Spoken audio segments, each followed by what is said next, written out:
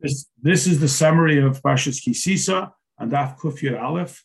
It begins with the pasuk that when you lift up the heads of the Jewish people for their count, and each one will give the atonement for his soul, each one should give a half shekel. We explained that Moshe Rabbeinu is not only the leader in his own personal level, but that he embeds godliness into the individuals and into all of the creations. He is the Raya Mehemna, that is, just as a shepherd cares for his sheep, so too Moshe Rabbeinu cares for his people. And as we described in some detail,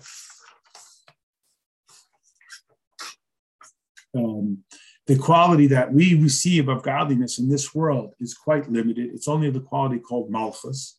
And that quality of Malchus is comparable to the spoken word, just as one spoken word relative to the person's entire capacity for speech is insignificant. So too, the creation of this world is, quote, insignificant to Hashem. It does not diminish Hashem. And this is the process that we hope to bring about to our level of awareness, that we start off with the innate presumption that the Jewish people believe in Hashem, but sometimes that belief remains remote and isolated, and it needs to be personalized.